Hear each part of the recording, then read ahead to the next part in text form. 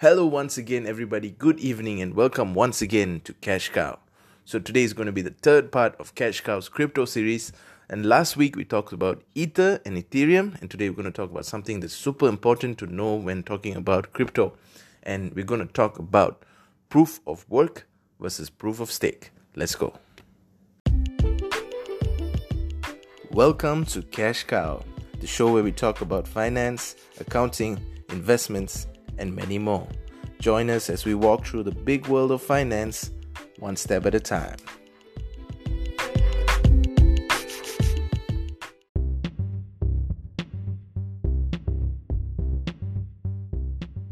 Alright, so before we head right into the episode, let's talk a little bit about what's been happening with Bitcoin and cryptocurrency this past week. And I think the most exciting piece of news is definitely El Salvador being the first country to recognize Bitcoin as a legal tender and basically accepting Bitcoin as currency, which is a breath of fresh air, if I'm being honest, after all the FUD news, fear, uncertainty, and doubt, by the way. There's FUD, which is negative news surrounding cryptocurrency, and the Elon Musk debacle, and all these kind of things. El Salvador comes as a breath of fresh air, and I feel that a lot of countries might follow its lead and adopt Bitcoin as a legal currency, which means now you can actually go to El Salvador and use your Bitcoin and buy stuff, right? And that's great. That's wonderful news. And there's a lot of the news has been going back and forth lately, right? There's been the Elon Musk thing about the green energy, him apparently now finding out that Bitcoin is the mining process of Bitcoin is not so green, which is a fair point. But, I'll reserve my thoughts on that. But that resulted in a bit of a crash, recently. And then after that, we had a lot more news coming out in a negative perspective, especially with the China crackdown on cryptocurrency miners and, those kind of things. So El Salvador definitely comes as a breath of fresh air. And I think it's good. And so on the local end, in Malaysia, I guess things are pretty much BAU. We've been extended. The lockdown has been extended. What they call FMCO, if I'm not wrong, it's been extended until the end of June. So do stay safe, do stay at home as much as possible, and let's all stay indoors, right? And do support, your local vendors, as I always say. Order in and support them. Tip your GrabFood drivers. If your income has not taken a hit during this period, we support each other, right?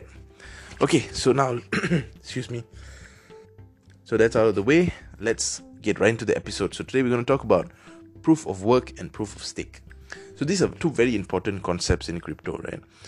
Behind every cryptocurrency, there is a network of computers that help secure the software from attackers and regulates the issuance of new units to its supply, right? I may have said software, but I mean network, secure the network. And there are probably, hundreds and thousands of participants who work on verification and of these transactions that happen on the blockchain and on the block mining activities. So these publicly shared ledgers, right, need an effective system in order to secure these transactions that happen on the network and to make sure they are all genuine and all the participants agree on a consensus.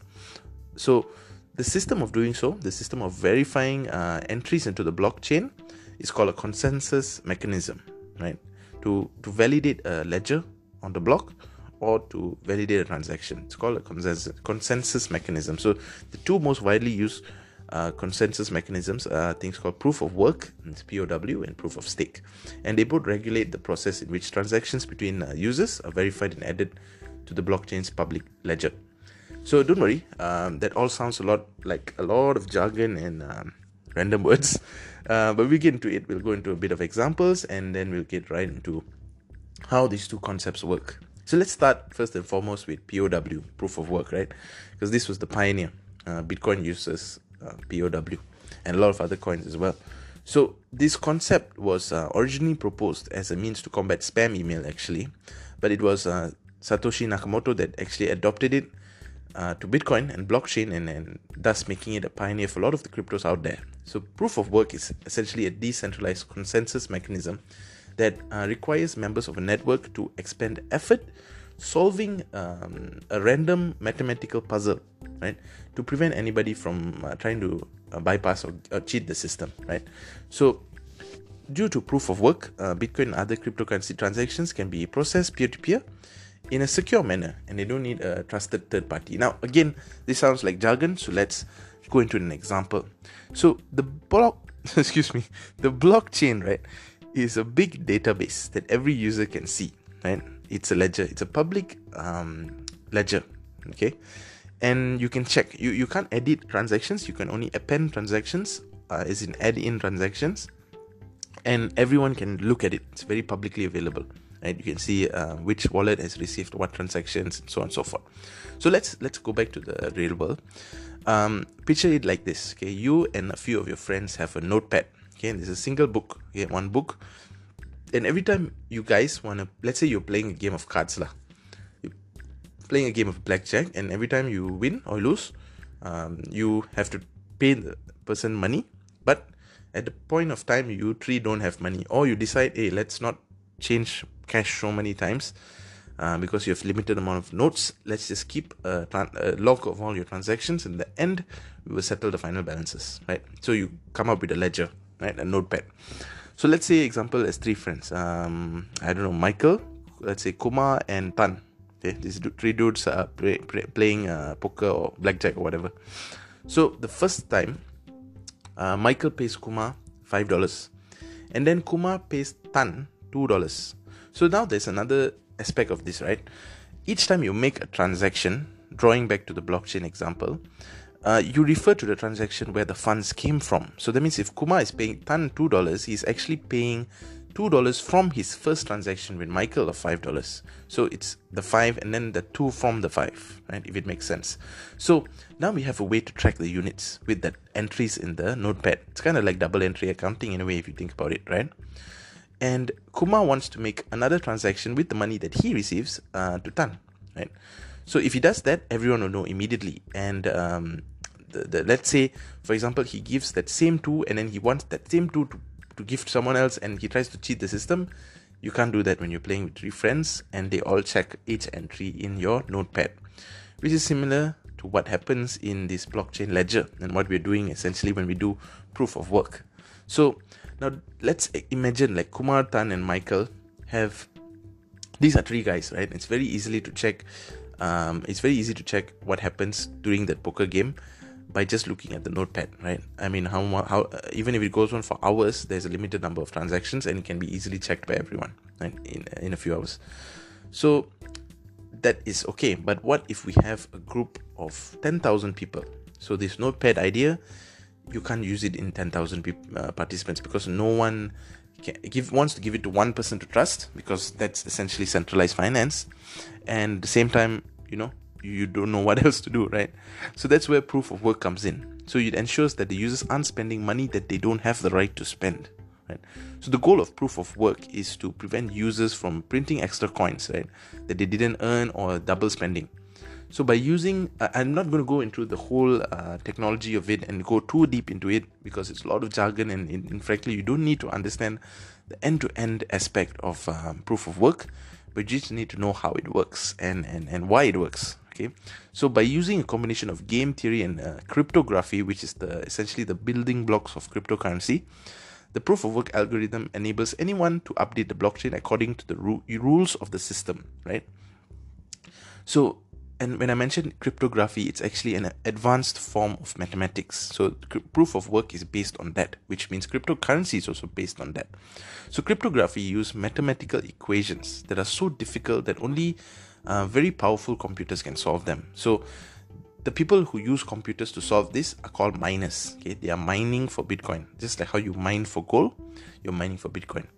I'm going to say Bitcoin and crypto interchangeably a lot, but essentially when I say this, it applies to all cryptos that are mined using this proof of work consensus mechanism, right? Okay, so back to this, and miners will earn the Bitcoin if they guess a matching combination. And the more computations they churn out, or in other words, the more powerful the computer you use, the more Bitcoin you're likely to earn. So what computations are the miners making exactly, you might ask, right? So in Bitcoin, miners spit out something called hash, right, which turns an output into a random looking string of letters and numbers. You can easily Google hash and all this, and there's a lot of great videos. I'm going to link a few videos so you can actually visualize this, right? It's great to visualize things after you've heard this. So the goal of the miners is to essentially create a hash matching the target, so-called, set by Bitcoin. And they must create a hash with enough zeros in front. So if you study statistics and all, you know the probability of doing this, it's very, very low, right? So that's why a lot of miners across the world are making trillions of such computations a second so that it can be done. And that's why it's called proof of work, because by solving the equation, you're actually proving that you have done the work necessary to validate the transaction and add the next block into the ledger, thus proof of work. Now, whoever reaches the goal first wins a batch of Bitcoin cryptocurrency or whatever cryptocurrency is being mined. Then the Bitcoin protocol creates a new value that the miners must hash. And then they must start the race to find that winning hash function all over again. So it can be a little confusing, right? But we can super simplify this like this, okay? Proof of work is essentially trying to solve a mathematical equation to validate transactions on the blockchain with a reward of the cryptocurrency that you're validating given to you if you're successful, right? That's a very simplified explanation of this. So coins like Bitcoin, Dogecoin, Litecoin, Ether, those coins are all mined and they use proof of work. But Ethereum, as I mentioned in my last episode, will soon get the Ethereum 2.0 upgrade, which will migrate into the POS system or the proof of stake system. You can Google Beacon Chain blockchain to know more about this, or just Google Ethereum 2.0 and you'll be taken to the main website and they have the whole explanation on there. Or you can go to your Binance and there's a small little icon where you can click Ethereum 2.0 and get to know Ethereum 2.0. It's very exciting. There's a lot of exciting things happening with this upgrade and everyone has been waiting for this for a very, very long time. Now, it's a perfect segue to go into our next segment, which is proof of stake. Now, for proof of stake, cryptocurrency validators can validate block transactions based on the number of coins a validator holds. So this proof of stake was actually created as an alternative to proof of work, right? It was suggested online, and proof of work requires a huge amount of energy, as you know, Elon Musk has been touting recently. But proof of stake gives mining power based on the percentage of coins held by a miner. So essentially, it's a bit greener. It's a bit energy efficient compared to proof of work. So how does this work, right? So we know how proof of work works, right? Using resources to guess a number and prove the work was done. So proof of stake works like this. You essentially lock a certain amount of funds or a stake on a network computer or a node in technical terms, and then now you stake your coins, right? You're essentially taking part in a contest of which node will succeed to forge the next block. So the winner depends on a lot of factors, actually, the number of coins being staked, the tenure of the coins that's being staked. There's an aspect of randomization as well to avoid any single node gaining a monopoly. But the winner will get to forge a block and be rewarded with coins, right? So this is the basic model. Like I said, I'm not going to go too much into details or tech or jargon, but the basic way of how proof of stake works is like that. So there could be a variation on the consensus model depending on the coin and how distributions are made and so on. Like for example, the way Solana does proof of stake could differ from the way Cardano does proof of stake, for example. But what I'm saying here is a base version of it, and essentially all this proof of stake use some version of this mechanism that I'm telling you about. So to reiterate, when you stake the coins, you can't actually use the coins you've staked. So the simple way of thinking of this is, when you put money in a fixed deposit, right? The money is still yours for sure, but you can't use the money, right? Or else you forfeit the benefits. So you put even like 10,000 ringgit, you can't use the 10,000 ringgit, right? Otherwise, your whatever interest that you're earning will be burned, right? If you've done fixed deposit or you considered it before, you know exactly how this works. So it's sort of the same idea in proof of stake, at least on a investment perspective. But the main idea is the participants can lock their coins, right? And in particular intervals, the protocol randomly assigns the right to one of them to validate the next block. So typically the probability of being chosen is proportional to the amount of coins, right? The more you have, the higher the chances. But then again, there's that aspect of randomization that I talked about. So it's not essentially favoring the rich here, and the richest person has the most coins. If you think about it, proof of work also favors the rich because you can buy more expensive equipment, more powerful equipment, and mine more, right? And it's two different things, but that's how it is, right? So simply put, staking is the act of locking cryptocurrencies to receive rewards, right? So with proof of work, miners are the participants, and they are more likely to add additional blocks to the blockchain if they have more computational power, which is fueled by electricity. Now, in proof of stake, however, validators are more likely to win additional blocks if they have more money. For example, in the case of Ethereum, they have more Ether. In other words, proof of stake relies on proof of how much stake you have in the system, right? Stake as in stakeholders, right? You have the more stake you have, the more you have to prove, which is more coins that you can get. So going to the real world and how investments and how this applies to your investments and all this is a way to actually earn passive income, right? Which you can do via exchanges like Binance or KuCoin by joining a staking pool, right? There's a lot of other options. There's yield farming and liquidity pools and all this, but staking is a great way to earn passive income. You can go in, you can check your staking. By the way, I think last 2 days or 3 days, I think it was nearly a week ago that they were having a high yield staking offers, which I joined with my Cardano. I put it on that staking model. So that's a one good thing about Binance, where you can actually stake it and earn interest on your coins.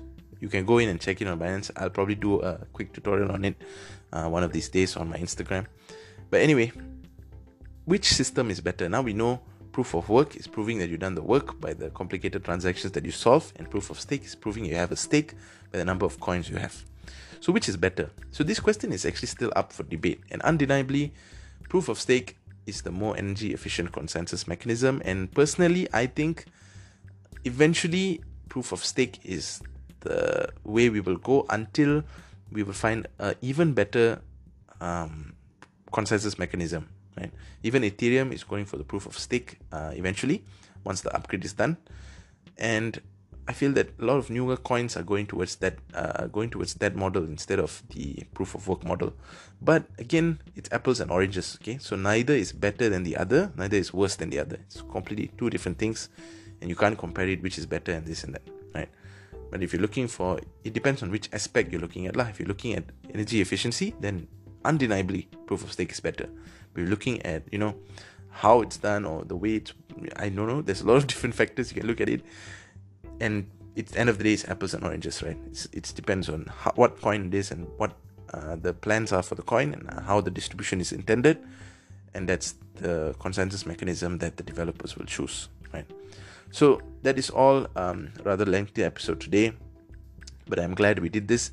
Proof of work versus proof of stake. I hope you enjoyed it. Let's get chatting on cryptocurrency and all. Direct message me on Instagram. And thanks for all of you who have dropped your comments and send me messages and stuff like that. Really appreciate every time I hear a little notification bell on my phone. And once again, please do drop your thoughts on anything. And I thank you for your time, for listening. Thanks for listening. And may your assets ever outweigh your liabilities. Until next week, this was Cash Cow, and good night.